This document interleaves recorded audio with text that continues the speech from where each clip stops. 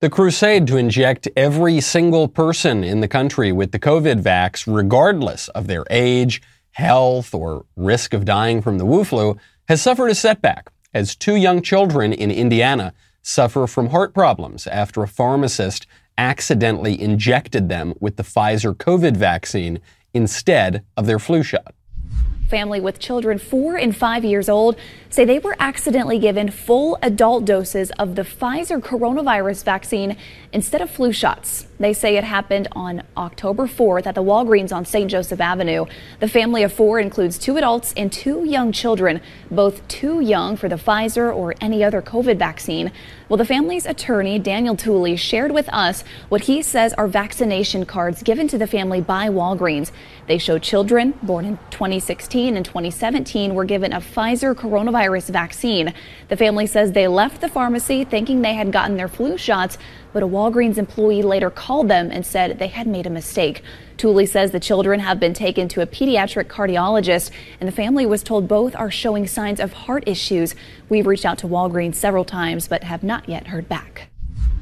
Meanwhile, several Nordic countries are pausing one of the vaccines for young people as more and more reports of heart problems crop up. But the ruling class doesn't want us talking about any of those scientific realities. A lot to cover if the powers that be do not censor this show. I'm Michael Knowles. This is The Michael Knowles Show.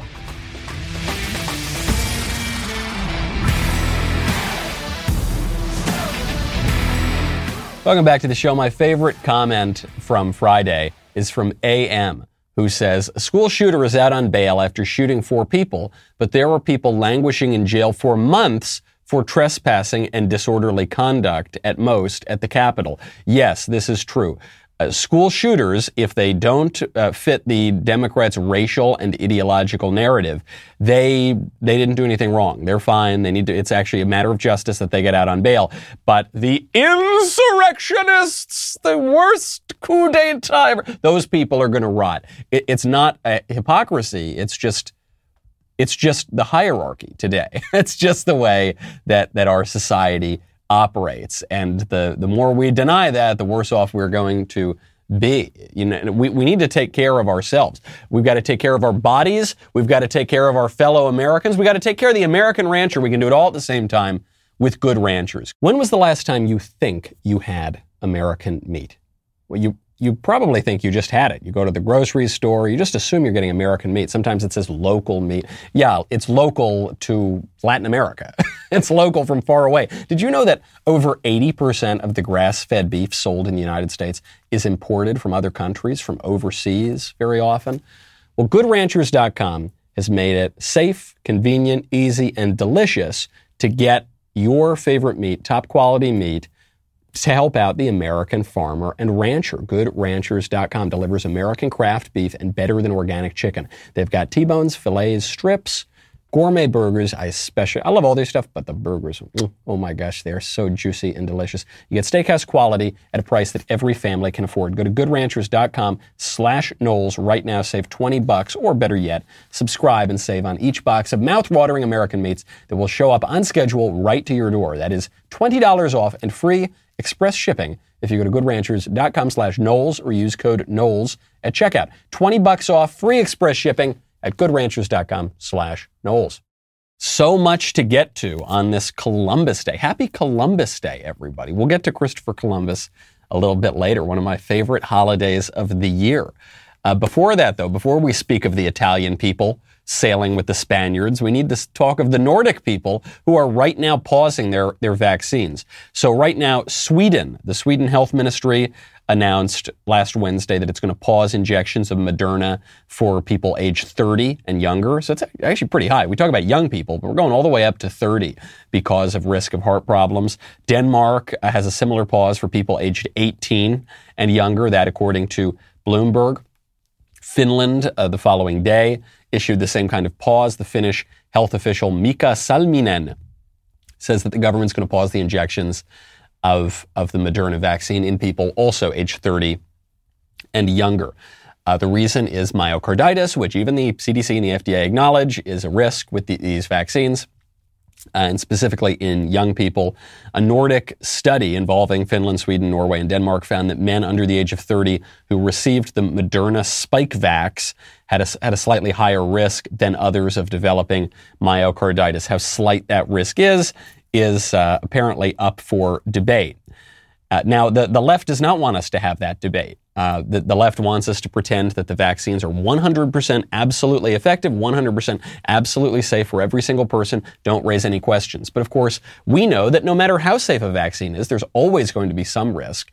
And the people who are denying that risk are destroying their own credibility. One friend of mine who did permit this debate is my friend Alex Michelson. He hosts the show The Issue Is on Fox LA, and he invited me on with a left-winger named Brian Tyler Cohen, and we debated the vaccine mandate issue last Friday. I really enjoyed it. I really liked speaking to both of those gentlemen. I thought it was a productive, respectful debate. So you can watch that debate. Maybe we'll post a link of it somewhere.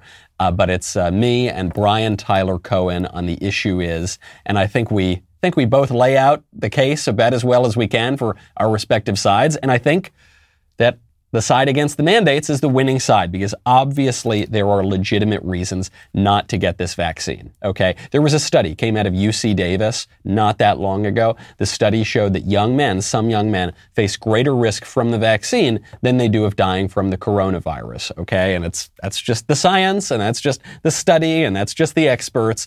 And I know the left doesn't want us to talk about those scientists and experts, but there it is. It's a real study that came out. Furthermore, we know that the vaccines, in rare cases perhaps, but nevertheless, have caused blood clotting in women, even killed a woman, and that's why they paused the Johnson & Johnson vaccine. We know it can cause nerve damage, as can other vaccines. We know this. The CDC and the FDA have acknowledged this. And then furthermore, there's the religious objection, because all of the vaccines were at the very least developed, if not also produced, by using fetal stem cells. So there are obviously reasons that people might not want to get the vaccine, to say nothing of the fact that the infection fatality rate is 0.5% for people 65 and under. And for kids, for young people, the survival rate is 99.997%, and for most teenagers, it's 99.999%. So it just seems to me there are legit reasons to avoid getting this vaccine, and the left doesn't want us talking about it. And then when these rare events come up, like heart inflammation in a bunch of people, then they've got to pause the vaccine, and it further squanders their credibility. And by the way, even as recently as last December, Joe Biden himself said he did not support mask mandates. Do you forget that? No, I don't think it should be mandatory. I wouldn't demand to be mandatory, but I would do everything in my power. Just like I don't think masks have to be made mandatory nationwide. I'll do everything in my power as the President of the United States to encourage people to do the right thing, and when they do it, demonstrate that it matters. So I misspoke and I said he didn't support mask mandates. He also didn't support mask mandates, but in addition, what he's speaking there at the top about is vaccine mandates, and he opposed both of those things, and now he supports both of those things, and it further tarnishes these people's credibility. But beyond the COVID stuff for a second, I've got to talk about a far worse proclamation that Joe Biden made. Far worse than anything involving the virus and the Wu flu and the masks and the shots. I'm talking about Joe Biden's historic first ever White House proclamation on Indigenous Peoples Day.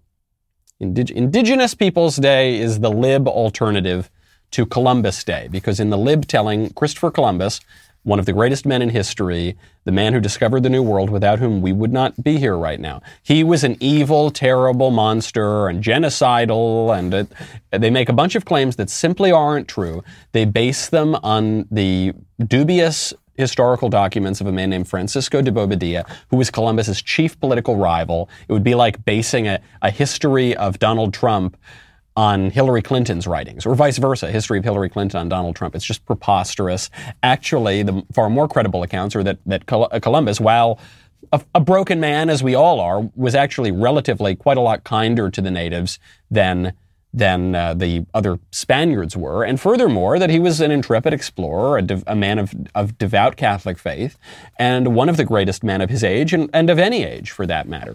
So now we're not allowed to celebrate Columbus. We have to celebrate Indigenous Peoples Day. My only question is, Which indigenous peoples are we celebrating?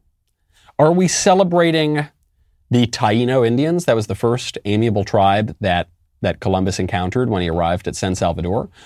Or are we talking about the Carib Islanders? The Carib Islanders are the people who attacked the Taíno Indians. Columbus noticed that the Taínos had scars on their bodies, and they got them from the Caribs, from whom we get the word cannibal. They were a savage group of native Indians in the Caribbean. They ate people and they bred babies, which they considered, in the words of Samuel Eliot Morison, a Pulitzer Prize-winning Harvard historian, they considered babies to be a particularly toothsome morsel. So are we celebrating the baby-eating Carib cannibals? What about the Aztecs, perhaps? Those much-feted Aztecs, that wonderful civilization that we read about, destroyed by the awful Spanish conquistadors. The Aztecs who, at the consecration of their temple at Tenochtitlan, murdered, 80,000 people over the course of 4 days by ripping their still beating hearts out of their chest and then kicking their bodies down the pyramid. Does that sound like the kind of indigenous people we're supposed to celebrate? What about the Iroquois? Perhaps the Iroquois would be a good example of this. The Iroquois who also ripped out the still beating heart of their victims, one of whom was a Catholic saint, by the way, and ate them alive. They engaged in ritual cannibalism. Which indigenous peoples are we celebrating today?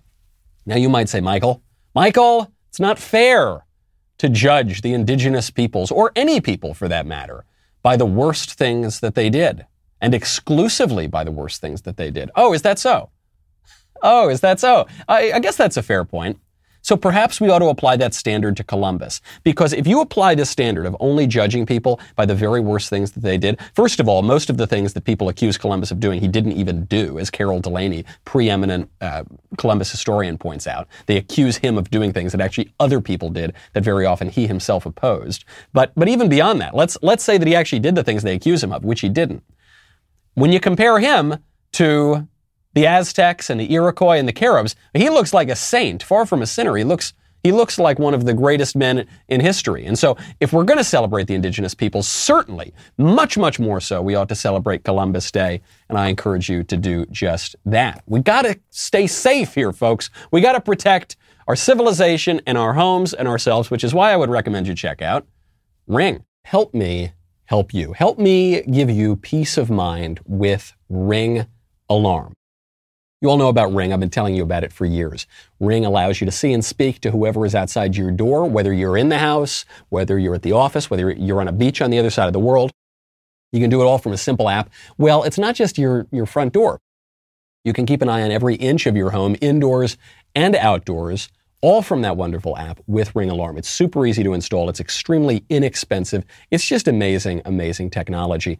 And I have a lot of peace of mind, all right? When I go on the road, which is a fair bit, I love knowing that my beautiful wife and cute little baby can know who is outside the door before they open up that door. Just give yourself peace of mind. Protect your home anytime from anywhere with Ring Alarm. Go to ring.com/Knowles, K-N-W-L-E-S, for a special offer on a Ring Alarm security kit today. Build a system that's right for your home. Have it up and running in minutes. Even you can install it. Even I can install it. Ring.com/Knowles, K-N-W-L-E-S. That's ring.com/Knowles. Speaking of the Hispanic people, without Christopher Columbus, there would be no such thing as Hispanics. What is an Hispanic person or a Latino person? It's someone who descends from the native indigenous Americans and the Spaniards. And that mixture of peoples came together because of Christopher Columbus. So if you like a Latino, if you are a Latino, if you appreciate the Hispanic people, you ought to thank Christopher Columbus, because without him, they would not exist. Well, speaking of the Hispanic people, President Joe Biden is now canceling all remaining contracts, border wall contracts, that would try to secure our southern border. And the left typically tries to present the illegal immigration crisis as just a question of racism against Hispanics. Mind you, Hispanic people who came to this country legally are not exactly the biggest supporters of illegal immigration. Far from it, and the polls reflect that. But Joe Biden is now even knocking down the pretense that he cares at all about the immigration crisis. The last stop against this sort of thing. The last physical representation of a way to prevent this crisis, the border wall, Joe Biden is ending. He's, quote, canceling the remaining border wall, carrier contracts located within U.S. Border Patrol's Laredo sector, and all border barrier contracts located in the Rio Grande Valley sector. So what I don't want to hear anymore is from the squish Republicans who say, Joe Biden's incompetence has led to a crisis at the border. It's not. Biden is somewhat incompetent on a number of issues. But what's happening at the border is not because of Democrat incompetence. It is by Democrat design. They want the border open. They want millions of illegal aliens, foreign nationals, to pour into this country. They think it will give them a permanent electoral majority. And so they're going to do it. And they don't particularly care for the American nation. So they hate the symbol of the American nation and the demarcator of the American nation, which is the border. They don't want there to be a border because they don't really want there to be an America. And if you can come up with some other explanation to me as to why at a time of unprecedented illegal immigration, Joe Biden would cancel the remaining border wall contracts, please, I'm all ears. Give me the alternative explanation. But to me, it seems pretty clear, just as it has for a long time, but this is, I think, indisputable, that the Democrats do not want there to be any sort of border to the south. They want to flood the country with foreign nationals. And they're going to entice foreign nationals to enter this country illegally. You're seeing this in the $3.5 trillion budget bill. And I hesitate even to call it a $3.5 trillion bill. It's not. It's actually more likely a $5.5 trillion bill. Even the New York Times, by the way, is admitting that it's going to cost more than $3.5 trillion. So this bill includes a whole lot of terrible stuff. But one of the more offensive aspects of it is that the bill promises free community college for illegal aliens, which is offensive on two fronts. One, because Americans, ordinary Americans who follow the law, who just pay their taxes, they have to pay for their kid to go to college. In most cases, right? They work hard, they pay for their kid to go to college, they're paying taxes. Even if they already get some tuition assistance at a community college, they're still paying taxes for that. And illegal aliens who flout our laws, who break our laws, they get to go on the American taxpayer's dime. That seems wrong. That seems unjust. But even beyond that, you now have a system where we are creating even more incentives for people to come across that border, which is not particularly nice for even the illegal aliens themselves. They're just sort of pawns here, and they've got to pay vicious coyotes, and there's a lot of rape and sexual assault along the journey, and a lot of crime, and a lot of very bad stuff goes on. But people are so desperate to get into America, they're willing to do it.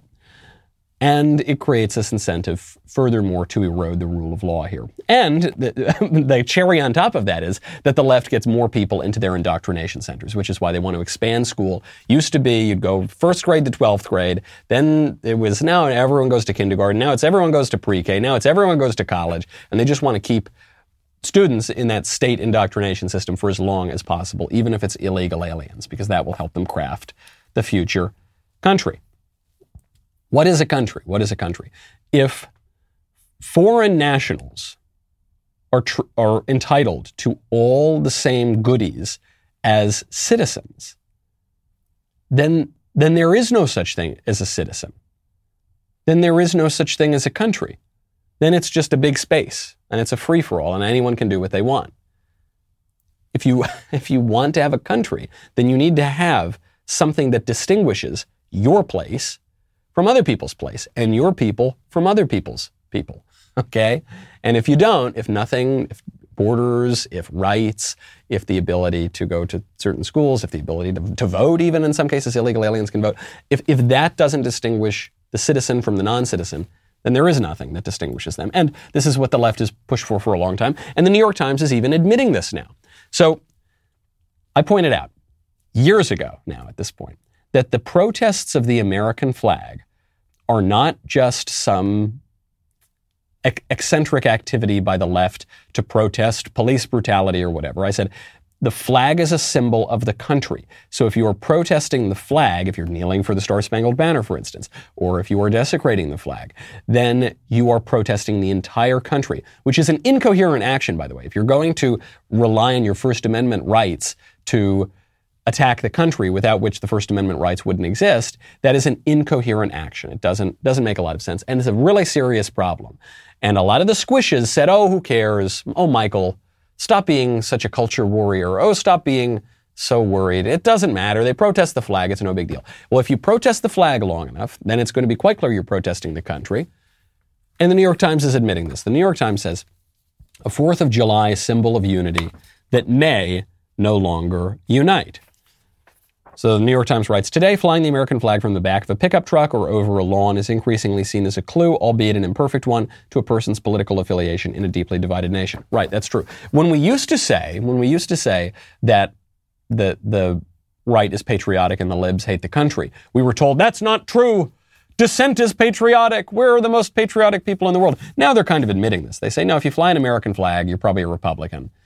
And by the way, if you fly a rainbow flag or a Black Lives Matter flag, that means you're probably a Dem, because the libs don't like the American nation. So increasingly, conservatives and Republicans are defenders of the American nation, and the libs are defenders of, call it liberal empire. You know, the rainbow flag is a symbol of empire, and a specifically liberal empire that makes universal claims about sex and identity, and that are just as true in Timbuktu as they are in the United States. It transcends national boundaries, which is what the left wants to do. They're now suggesting at the New York Times that we have a new flag. They want a new flag because they want a new country. And if you want to keep your country, then you got to fight back against this stuff at the level of symbolism and at the level of raw political power. And speaking of the New York Times, I can't let this go. Begging for a new American flag is far from the most ridiculous thing that was in their paper over the past few days. The most ridiculous thing you might have seen in the New York Times was their epic correction. I'm just going to give you, without any context on the article that's being corrected, here is the New York Times' correction. Usually, corrections what are? Sorry, we said the number was 15 instead of 14.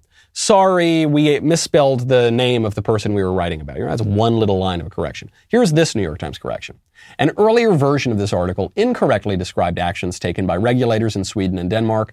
They've halted use of the Moderna vaccine in children. They have not begun offering single doses. The article also misstated the number of COVID hospitalizations in U.S. children. It is more than 63,000 from August 2020 to October 21, not 900,000 since the beginning of the pandemic. In addition, the article misstated the timing of an FDA meeting on authorization of the Pfizer BioNTech vaccine for children. It is later this month, not next week. But other than that, the article was totally right. Did the article get anything right? Because the correction was about the length of an article. So typical attention to detail and fact and reality from the New York Times. And the sad thing is, we'll make fun of this correction on the show. A lot of conservatives will notice this correction, and no one else will. They run the article on page A1. I don't know exactly where this particular article ran, but they run the wild, sensational left-wing claims toward the front of the paper, and they issue the correction days and days and days later, sometimes in print, sometimes just online, and you barely see it. So they get away with the story. No credibility whatsoever.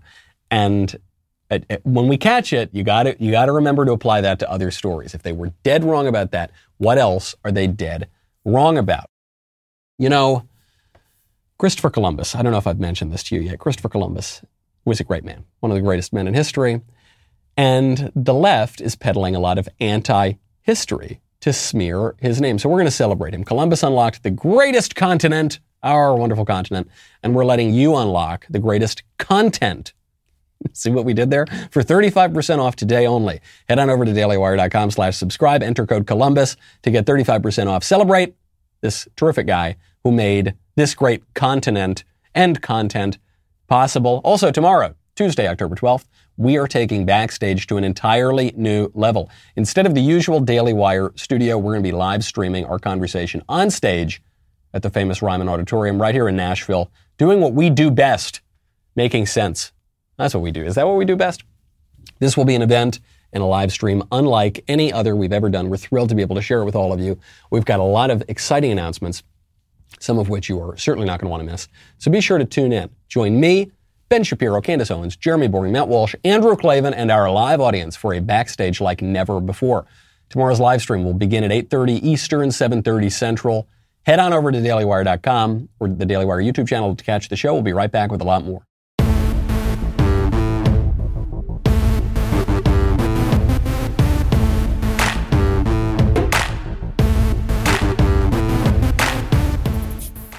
We got some good news, which is a rarity these days in our news cycle, but some good news on this Columbus Day. Texas's pro-life law, the 6-week abortion ban, is back in effect. Now, you might say, Michael, I didn't know it ever went out of effect. Yes, it did go out of effect because the law passes in Texas, and the law is a sort of unique pro-life law. That's why it didn't just get smacked down right away. The law does not just outright ban abortion. They're not able to do that because of the ridiculous Roe versus Wade and Planned Parenthood v. Casey decisions, because those decisions created a fictitious constitutional right to abortion. The laws in Texas and other states can't just outright ban abortion. So what they did was they permitted citizens of the state, maybe citizens of other states too, to sue people who participate in an abortion. Not the mother, but people who drive you there, people who perform the abortions, anyone who's associated with the abortion. And so that, for all intents and purposes, shuts down abortion. So some degenerate judge who wanted to legislate from the bench said, no, absolutely not. We're going to stop this law from taking effect. Well, now another federal judge has come in and lifted the injunction against the enforcement of the near total abortion ban. That was from the Fifth Circuit Court of Appeals. Judge Robert Pittman had issued the injunction blocking the law, and now that has been lifted. So babies are going to be saved, at least for now, in Texas. The reason I even bring up this story, I'm sure this is going to be reversed 10 million more times before they settle the question. The reason I bring it up is to remind you, it's not enough just to pass the law. If we really lived under the Schoolhouse Rock kind of government, I'm a bill up on Capitol Hill, that sort of thing, then it might be enough. You pass the law and then it's good. Then you're all good and you can, okay, go home, we're all happy. But that's not how our government really works. Yes, you got to pass the pro-life law, then you have to enforce it. Then you got to fight it in the courts, and then you got to keep on fighting tooth and nail. They're going to be fighting this thing for years to try to defend pro-life. The passage of a law like this is not the end. It's only the beginning, and you've got to gear up for a years and years and years long battle. That's what the left has done. That's why they gained a lot of ground on abortion. And if we want to get that ground back, we're going to have to fight for a long time as well, because these are very sick people. These are very, very sick people who are defending abortion. I read an interview from the Lily. I think this is put out by, from the Washington Post, I think. It was an interview of a Texas abortionist. Here's the headline. Abortion care is a calling for this Texas doctor. Now he faces a dilemma, risk lawsuits or quit. I looked into this guy. He said that killing babies is his, quote, life's calling. He says, if I can keep doing this for the rest of my career, I will be very happy. He has kids. He's a deadbeat, so it's not like he sees his kids all that much. He left his family, or his family left him and he didn't try to get them back. He's got these 3 kids, but his ex-wife says that even when he lived near the kids, he didn't see them very much. Quote, he was so involved in his career, then residency, then he found his love of abortion care. So even when he lived right down the road, he didn't see his kids very much because he was too obsessed with killing other people's babies. Now he's married to a second wife who is a big lib. She was voted most likely to start a protest by her grad school peers.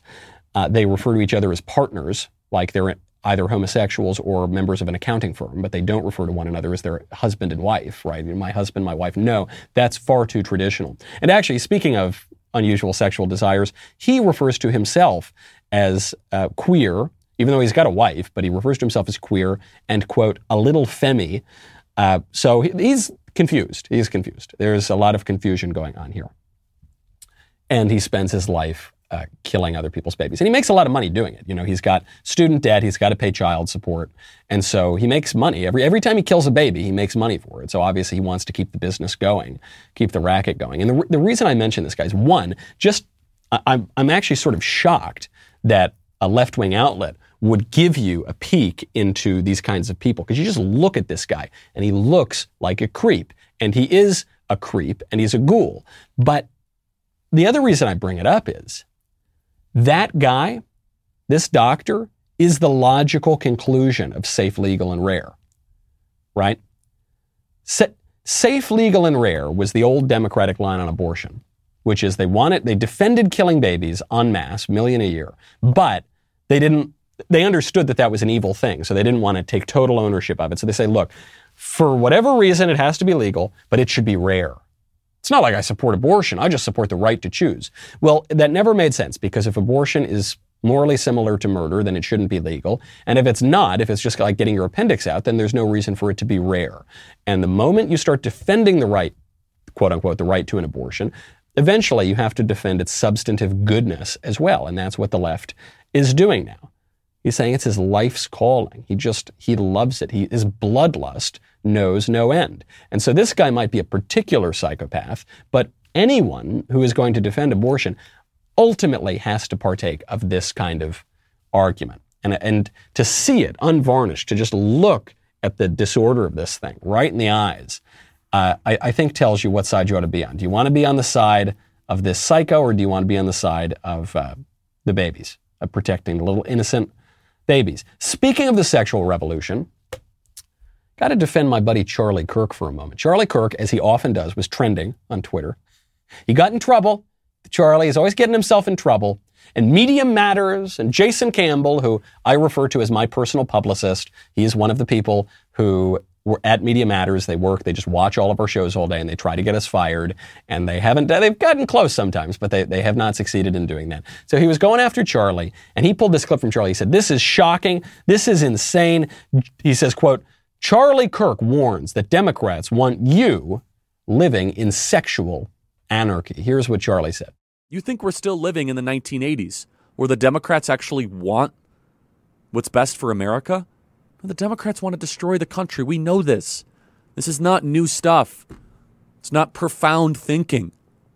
They want to see America completely obliterated, the Constitution shredded, and remade in their own San Francisco, Brooklyn, Malibu, Manhattan image, where there is no cultural identity, where you live in sexual anarchy, where private property is a thing of the past, and the ruling class controls everything. We know this. Crazy that Charlie, can you believe Charlie said that's insane? I totally disagree, but what did he get wrong exactly? What part of what he just said was wrong? I think a conservative will listen to that and say, no, that's obviously just common sense. But what's weird here is that I think even a liberal, even some left-winger like the people at Media Matters, if they're being honest, which they usually are not, but if they're being honest, at least with themselves, I think they would agree with what Charlie said too. What is sexual anarchy? It seems to me that the dominant view of sexual morality, since the 1960s at least, is if it feels good, do it. If you want to do something sexually, if you want to have premarital sex, if you want to hook up, whatever you want to do, if you want to do it, you should do it. And there's only one little caveat here, which is that everything's got to be consensual. So if things are not consensual, then eventually you get some Me Too problems and things. They're not going to go that far as to defend rape. But anything short of non-consensual sex, it seems to me the left defends. Right? What is sexual anarchy? Sexual anarchy, right? Anarchy is the system where there's no formal government. You don't really have to follow any rules beyond the defense of one's own radical individual autonomy and consent. And then you apply this in the realm of sex. It seems like Charlie is using a very precise term to describe exactly what the left wants. But the left knows that that's insane at some deep, deep down level. I think the left knows that is insane to say that sexually or in any other aspect of life, you can do absolutely whatever you want and there are no rules and no moral order whatsoever. So they don't want to admit that, but that is what they're saying and that is what they're defending. And Charlie Kirk was absolutely 100% correct. Speaking of consent, you might have some trouble getting back from a vacation, getting to a business trip, even getting here to Nashville for our backstage show tomorrow. I got a very sad message. I got on Instagram from someone who was unpacking her bag because she had booked a flight to come to Nashville for the backstage show. She bought her ticket, but she couldn't come because a lot of airlines, and notably Southwest Airlines, is canceling a ton of flights. Just yesterday, Southwest canceled more than 1,000 flights. 1,000 flights. 25%, more than 25% of all the flights they had that day. Now, the airline hasn't explained why they canceled the flights. They tried to kind of blame it on weather, but I don't think it was weather. I'm skeptical that it was weather. I suspect they're trying, quote, to recover our operation because of a reported and rumored employee sickout. That employees, not just of Southwest, but of a lot of other airlines, are protesting the vaccine mandate. Because while one might make the prudential judgment to get the vaccine, right? They might say, oh, my risk from the vaccine is not so great and my risk from the virus might be a little high. So, okay, I'm going to take the risk. I'm going to get the vaccine. And plenty of people have done that, and ostensibly they seem like they're completely fine. But other employees might say, I'm healthy, I'm young, there is some risk of the vaccine. I'm not so afraid of my risk from the virus, so I'm not going to get it. And you, Southwest, and you, OSHA, and you, Joe Biden, are not going to make me get it. And so they're protesting it. And now the flights are canceled. And that's too bad. And I'm very sorry for people whose flights are canceled. And I travel all the time by airplane, and I bet some of my flights are going to be canceled too. And that's going to be very inconvenient. But this is actually great news. And the great news is this. The people still have a lot of power. The ruling class has taken a ton of political power, a disproportionate amount of political power. That's true in big tech, it's true in the government, it's true in corporations, it's true in the schools. They are punching above their weight in terms of their political power. But the people still have some power too. And if you just don't go along with this stuff, and you do so in a respectful, dignified, moral way, but you just don't really go along with the overreaches of these predator ruling class oligarchs, you're still going to have some power. And they're really going to get upset when their flights do not show up on time. Speaking of the people versus the ruling class, I have to mention this at least briefly. The Economist, just like the neoliberal establishment magazine, The Economist is trying to get us to eat bugs again. These guys really want us to eat bugs. I don't want to eat bugs, but the neolibs, the ruling class, they really want. You see an article about this every week, it seems. Someone's trying to say, bugs are really good. Oh, bugs are a good source of protein. Humans have historically shunned bugs, but we need to because bugs are sustainable and it'll stop global warming and the sun monster. And so you got to eat bugs. And there's a meme that has arisen in response to this where people say, I will not live in the pod. I will not eat the bugs. I will not consume your product or comply or go along with this.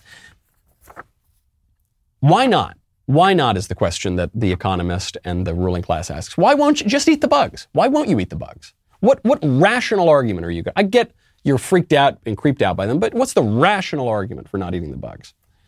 My argument is this. It's yucky. It's yucky and it's uncivilized and it's what savages do, but it's not what civilized people do, and I don't want to. And we all have this kind of wisdom of repugnance that we just don't want to eat the bugs. We don't want to eat the bugs and we don't have to eat the bugs. There is more to life than just matter. Okay, life is not just measured in the grams of protein in any particular thing, all right? There is culture, there is civilization, there is refinement, there is a kind of wisdom that defies the rationalist utilitarian calculations of our idiotic ruling class. And I think we ought to trust that a lot more. And we still have the political right to defend it. Speaking of the gap between the ruling class and the people, Terry McAuliffe, governor of Virginia, running for re-election. He's running against the Republican Glenn Youngkin. He just got called out. He just got smacked down on a local news channel. He was asked about this nationwide phenomenon of parents showing up to their school boards, parents of every color, of every shape, of every stripe, saying, we do not want you instructing our kids in critical race theory and these kooky, insane, vicious racial ideologies and gender ideologies for that matter. And we don't want that in our schools. So Terry McAuliffe, the governor of Virginia, backed himself into a corner here because he's got to defend critical race theory and pretend that it doesn't exist. And the anchor on this show is not having it. So how do you define it? Anita, it is not taught here in Virginia. But how do you define it? Doesn't matter. It's not taught here in Virginia, so I'm not going to spend my time. Your thoughts on what it is. I'm not even spending my time because the school board and everyone else has come out and said it's not taught. It's racist. It's a dog whistle. But if we don't have a definition, how can we say it's racist? I just want a definition from you. It's not taught here in Virginia. We can ask about any topic. Here's what I've said all along, and it really bothers me. You know, it really bothers me. This whole idea of stirring parents up to create divisions. Our children are going through such challenges today because of COVID, and we're talking about something here today, wasting precious viewers' time. Keep spinning, buddy. Do you see the two arguments he's making simultaneously are critical race theory does not exist here, and if you oppose it, you're a racist. So hold on, wait. I thought it doesn't exist. Yeah, but if you oppose it, the thing that doesn't exist, you're a big racist. And the woman, good on her. I mean, she really holds his feet to the fire. She says, I'm not asking you whether or not it exists here. I'm just asking you so we can have a conversation and so we can ascertain whether or not it exists. What is it? Because it's not here. Yeah, right. But whether it's here or not, what is critical race theory? And he won't give a definition. And it's not because he's a stupid man. It's because he knows that the moment he does define critical race theory, it will become quite clear that it is taught in these Virginia schools. Critical race theory, a derivation of critical theory, a line of Marxist thinking that examines the culture. Here it is. I've got the definitive collection of critical race theory essays here. And it is less a unified theory than it is a gadfly on other systems. But the short version of it is that America is a white supremacist place. Whiteness is evil. Whiteness needs to be abolished. Even the American system of capitalism is infused and imbued with this whiteness. And so it's evil and wrong. And we've got to abolish it and completely upend the culture. That's basically what it is. I mean, it makes other claims too. But that's what it is. And that is being taught in schools and in boardrooms and all throughout the culture, and parents have every right to oppose it, and we ought to oppose it. That's where a lot of this anti-Columbus stuff comes from too, by the way. It's just anti-Western culture, right? Columbus is in many ways an embodiment of Western civilization. He's a self-made man, an intrepid explorer, the admiral of the ocean sea, deeply, devoutly Catholic, spread the gospel, really great guy. And so people hate Columbus for that. There was a TikTok that just went viral. I'm not on TikTok yet myself, but I see them posted all around. And so here is a young individual of sort of androgynous presentation going out and saying that if you defend Columbus, you're evil, you're racist, you're stupid, and you're uneducated. So he's going to educate us. No matter what I say, there's still going to be that person that celebrates Columbus today. You Trump supporters are all for Donald Trump building this wall, right? You want the immigrants banned so badly, but let me educate you. Illegal immigration started with Columbus. And here are the facts. Okay, how's that? Columbus came to their land, and he was not welcomed there. When he arrived, the indigenous... This is one frustrating slogan from the left. They say, America's had immigrants from the very beginning because all the settlers who came here were immigrants. No, they weren't. They were settlers. They were conquerors is what they were. That's different. That's different than immigration. I understand there's some similarity here, but it's not that Columbus applied to the Taino or Carib, border agency, right? He came and he interacted somewhat peaceably with some of them and then conquered others of them. And that's what happened. That's what the Spaniards did. Very different sort of thing. And by the way, indigenous people conquer other indigenous people. We talk about the Lakota who had Mount Rushmore. They had the Black Hills, and they always whine and complain about how the Americans took the land from them, their sacred, wonderful land. Well, the Lakota only had the Black Hills starting in 1776, and they took it from other Native American tribes, including the Cheyenne. So do we give it back to the Lakota or do we give it back to the Cheyenne? The Native Americans are people, right? They are human beings. And I think we diminish them when we pretend that they're just some like pets or animals or something living in this peaceable harmony. No, they were men conquering other men, just like happens in the West and the East and everywhere else. And in the case of Columbus and the Spaniards, the Western civilization conquered their native tribes. And in many cases, that was a very good thing because those tribes were up to a lot of bad stuff, including widespread human sacrifice and cannibalism and all other manner of evil. You know, when Arawak people of Native America, they didn't kick him out. They didn't ban him. They didn't build a wall. They didn't say he didn't belong there. They welcomed him with open arms. They shared their resources and culture with him. That's not quite true. Some of them were amiable, but others were to murder them, to steal from them. You want to talk about looting during Black Lives Matter protests? He was one of the first looters. Not only did he steal their land, he stole their culture, and he forced his cultural practices on them. He didn't steal their culture, Christopher he Columbus abolished was it. never a hero. He was always a villain. Stop believing the lies. He was always a villain. So he's saying, I guess the claim here is that it's bad to go in and cancel other people's cultures, right? But the left that makes this argument wants to cancel the Western culture and take down our statues and take down our heroes and take down the things that we believe, and including the statues of Christopher Columbus, but other people as well. So then it doesn't just become this cultural relativistic argument. It becomes this idea that the indigenous culture was really good, and there were some nice aspects of it. They invented cigars, for instance, and there were some bad aspects of it, like ritual cannibalism and widespread human slaughter and sacrifice. So good parts and bad parts. But the argument from the left is the indigenous culture, good, Western civilization, greatest culture ever in the history of the world, bad. And that argument is absolutely preposterous. It reminds me of a line from Tony Soprano when his son was reading Howard Zinn's left-wing crazy history, and his son started speaking ill of Columbus. I will bid you all a happy Columbus Day, and I will let Tony Soprano play us out. I'm Michael Knowles. This is The Michael Knowles Show. His history teacher, Mr. Cushman, is teaching your son that if Columbus was alive today, he would go on trial for crimes against humanity like Milosevic and, Europe. Your teacher said that. It's not just my teacher. It's the truth. It's in my history book. So you finally read a book and it's bullshit. Tony. Look, you had to walk in Columbus's shoes to see what he went through. People thought the world was flat, for crying out loud. Then he lands on an island with a bunch of naked savages on it. I mean, that took a lot of guts. You remember when we went to Florida, the heat, and those bugs? Oh, like it took guts to murder people and put them in chains. He was a victim of his time. Who cares? It's what he did. He discovered America is what he did. He was a brave Italian explorer. And in this house, Christopher Columbus is a hero. End of story.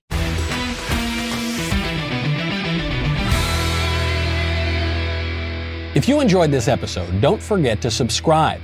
And if you want to help spread the word, please give us a 5-star review and tell your friends to subscribe. We're available on Apple Podcasts, Spotify, and wherever else you listen to podcasts. Also, be sure to check out the other Daily Wire podcasts, including The Ben Shapiro Show, The Andrew Klavan Show, and The Matt Walsh Show. The Michael Knowles Show is produced by Ben Davies. Executive producer, Jeremy Boring. Our technical director is Austin Stevens. Supervising producer, Mathis Glover. Production manager, Pavel Vidovsky. Editor and associate producer, Danny D'Amico. Associate producer, Justine Turley. Audio mixer, Mike Coromina. And hair and makeup by Cherokee Hart. The Michael Knowles Show is a Daily Wire production. Copyright Daily Wire 2021. Columbus Day has been increasingly replaced by Indigenous Peoples Day, but I still say we should celebrate him, and I'll explain why. Also, Southwest canceled thousands of flights right as its employees went on strike over its vaccine mandates, but the media insists that the two issues are somehow not connected at all. Plus, the family of the Texas school shooter continues to defend him, even though he brought a gun to school and shot people.